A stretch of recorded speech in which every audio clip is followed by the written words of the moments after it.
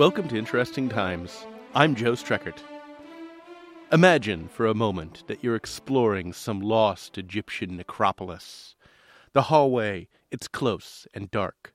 The flames of your torch flicker upon hieroglyphics that have not seen the sun for thousands of years. Cobwebs hang from the walls. Statues of old gods and ancient kings stare down at you from above. The dusty stone crunches beneath your feet, and you think you feel something beneath you. Was that a snake? Why does it have to be snakes? You walk carefully. The stone eyes of the pharaohs and the gods gaze upon you. Eventually, you make it through a narrow door and into a burial chamber. Before you lies a sarcophagus, a stone capsule, holding the dead leader of an ancient kingdom. It is the body of a pharaoh who held the power of life and death in both of his hands, uttered decrees obeyed by millions, saw his enemies crushed beneath the wheels of his chariot. He lies before you. What do? Do you just appreciate the moment with the pharaoh? Do you contemplate the great breadths of the history before you? Do you contact a university or a museum so that the body in the tomb can be examined by experts and professionals? Or do you crack open the sarcophagus, grind up the dead guy, rub his mummy dust all over your body, and then use other parts of the mummy dust as art supplies? For many years, a lot of people chose option 3. Mummies, actual real human corpses, were popular as medicine and paint in Europe beginning in the 1500s. Europeans couldn't get enough of dried-out Egyptian corpses, and bits of former kings and queens and aristocrats were sold as medicine and paint. And we don't know exactly why ground-up mummy became a staple of apothecary shops. We don't know who the Johnny Appleseed of mummy dust was, but we do know that it was definitely a thing, and that the dusty bones of the pharaohs, they were said to remedy just about everything, really. It was often applied topically or ingested, and sometimes even snorted. Regardless of the means of ingestion, though, ground-up ancient Egyptian mummy dust, it would cure what ailed you. In an article about this whole topic, writing in Art and Society, historian Philip McCoat notes that the healing power of mummy was championed by some fairly well-known luminaries. Quote, "Its advocates include some of the most distinguished physicians and scientists of the time. So, for example, Francis Bacon considered that mummy hath great force in the staunching of blood, and Robert Boyle claimed that it was one of the most useful medicines commended and given by our physicians for falls and bruises. Shakespeare's son-in-law, the physician John Hall, treated a case of epilepsy by burning a mixture of aromatic resin benzoic, powdered mummy, black pitch, and juice of rue, with the resultant fumes being inhaled by a patient as a soporific. Reputedly, Francois I of France always carried a pouch or purse containing a mixture of mumia and pulverized rhubarb, fearing no accident if he had but a little of that by him, to treat any ailment, from headaches and bruises to stomach complaints and broken bones. Catherine de' Medici even sent her chaplain to Egypt in 1549 to procure some." Unquote. And there is a sort of pre-scientific logic to this. Humans have consumed other humans since time immemorial, and cannibalism almost always has some kind of ritualistic and spiritual dimension to it. Consuming someone else is usually done to give the consumer power, suffusing them with the imagined life energy of the person that they are eating, or using as an ointment, or snorting. In the Roman Empire, for instance, gladiator blood was thought to be an epilepsy treatment. And this is really grim, but that is an idea that continues even today. In Tanzania, for instance, there is the persistent belief that albinos are magical, and that the body parts of people with albinism can be used in various magical or ritualistic fashions, often having to do with healing. And this has led to some truly horrific human rights abuses. As gross as eating, snorting, or topically applying mummy powder might sound, and it is kind of weird, at least those guys had been good and dead for a good long time. The point is, though, that beliefs in eating or consuming the dead in some fashion to gain strength, they've been around for a while. And no less than Leonardo da Vinci said, quote, "We preserve our life with the death of others. In a dead thing insensate life remains, which, when it is reunited with the stomachs of the living, regains sensitive and intellectual life." Unquote. No word on whether or not Leonardo ever went all cannibal. I hope not. And there's also another different kind of weirder theory about why people got into consuming mummy dust starting in the 1500s. It could all have been a big, wacky misunderstanding. Bitumen was a common medication in the ancient Middle East, and the Persian word for bitumen is mumia. That kind of sounds like mummy, and some folks might have gotten the wrong idea, misinterpreting mumia to mean mummy because they sound alike, and then this wacky linguistic misunderstanding led to a whole bunch of crazy corpse consumption.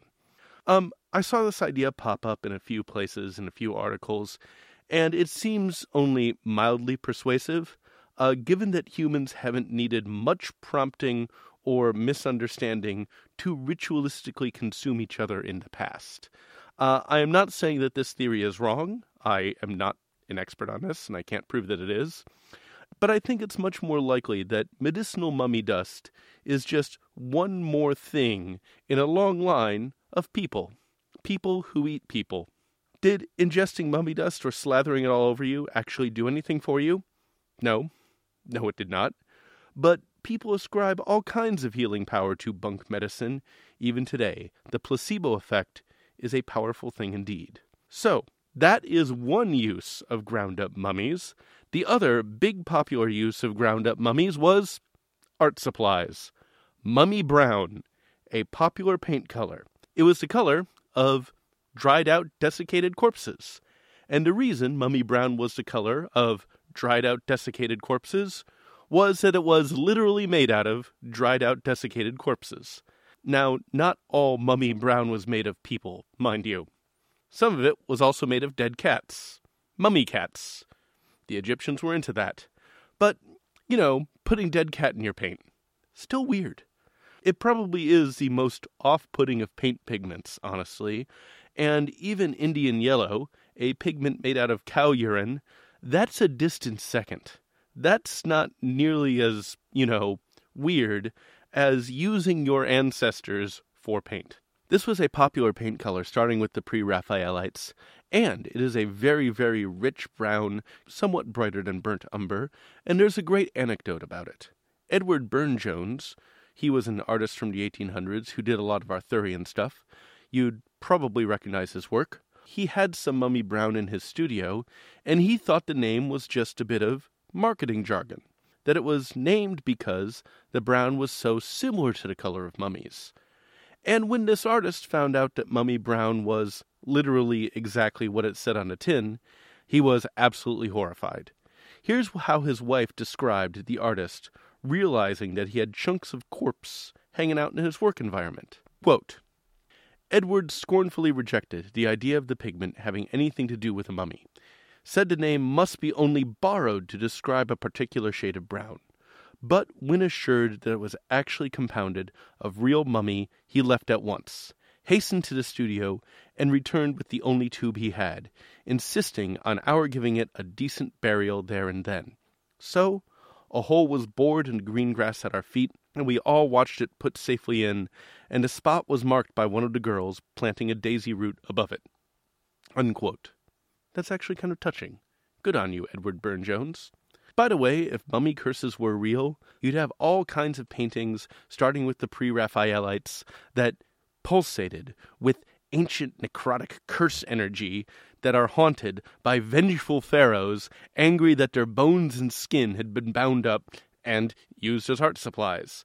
And that sounds weird, and it also sounds like it would make an awesome horror movie. Somebody make that. I'd watch it. And given patterns of human migration from the ancient Middle East to Europe, there is a significant non-zero chance that at some point an artist used bits of their own ancestor as a material component in a work of art. Or, even more gruesomely, there is also a chance that someone, when consuming some medicine that used mummy dust as an ingredient, swallowed bits of a far-back family member. Now, A problem with this whole system of using mummies as a commodity in medicine or art is that ancient mummies are a non-renewable resource. Ancient Egypt, it lasted for a long time. A really, really long time. There's more time between Cleopatra and the first Egyptian dynasties than there is between her and 2015. And that's a whole lot of mummy history to work with. But there were only so many kings, queens, and aristocrats getting mummified. Eventually, the supply would not be able to satisfy the demand. So, lots of people want mummy powder or mummy paint. What do? A solution? Fake mummies. Counterfeit mummies. How do you make a counterfeit mummy? Well, you take a recently dead person, you leave them out in the sun to dry out, maybe rub them down with bitumen, grind them up, and then voila! 100% genuine fake Egyptian mummy that you could hawk as the European equivalent of a traveling medicine show. Most counterfeit mummies did go into medicine. The pigment mummy brown, that was a bit harder to fake. The paint, by the way, was known for being very easy to work with. It apparently landed on a brush very, very well, and while you were painting, it was great. But it faded easily, and it was prone to cracking after it dried. So, it didn't really stand a test of time. Ironically, given that mummies were made to stand a test of time. Nonetheless, it was still popular, and mummy brown remained available for painters until the early 20th century. Ground-up mummies and mummy parts also hung around until the 20th century, though as oddities in curiosity shops, not so much as medicine that you could, ingest or snort or whatnot. Today you can get an imitation of the color that was made from ground-up bones and flesh, but modern versions of mummy brown, they're made of calcium carbonate, iron oxide, kaolin, and clay silica. It looks just like that distinctive bright umber, so evocative of ancient tombs and long-dead kings, but it contains 100% less actual dead people. Also, attitudes about how we treat mummies and regard mummies, they have changed pretty dramatically. A little over a year ago, I went to a mummy exhibition at the Oregon Museum of Science and Industry, and I was struck by how respectful the whole thing was to the human beings who were literally on display. At every step, the exhibit went out of its way to emphasize the humanity of the mummies that we saw, and to try to tell their life stories and emphasize what we could learn from their remains, not just dwell on the gruesome nature of their corpses. It was honestly a little touchy-feely. Part of me still wanted to revel in how gross and weird mummies are, but I got where the exhibit was coming from. Using mummies as medicine or as paint can only really happen if we deny their humanity at least a little, if we literally reduce the human body to an object. But it's worth noting that every single mummy that got ground up, turned into medicine, turned into paint, turned into some attraction or amusement, was a human being that walked the earth, maybe one of our ancestors, many, many, many, many years ago. Interesting times. We are recorded at the studios of Portland's X-Ray FM 91.1 and 107.1 in beautiful Portland, Oregon. We are engineered by Arthur Rosado.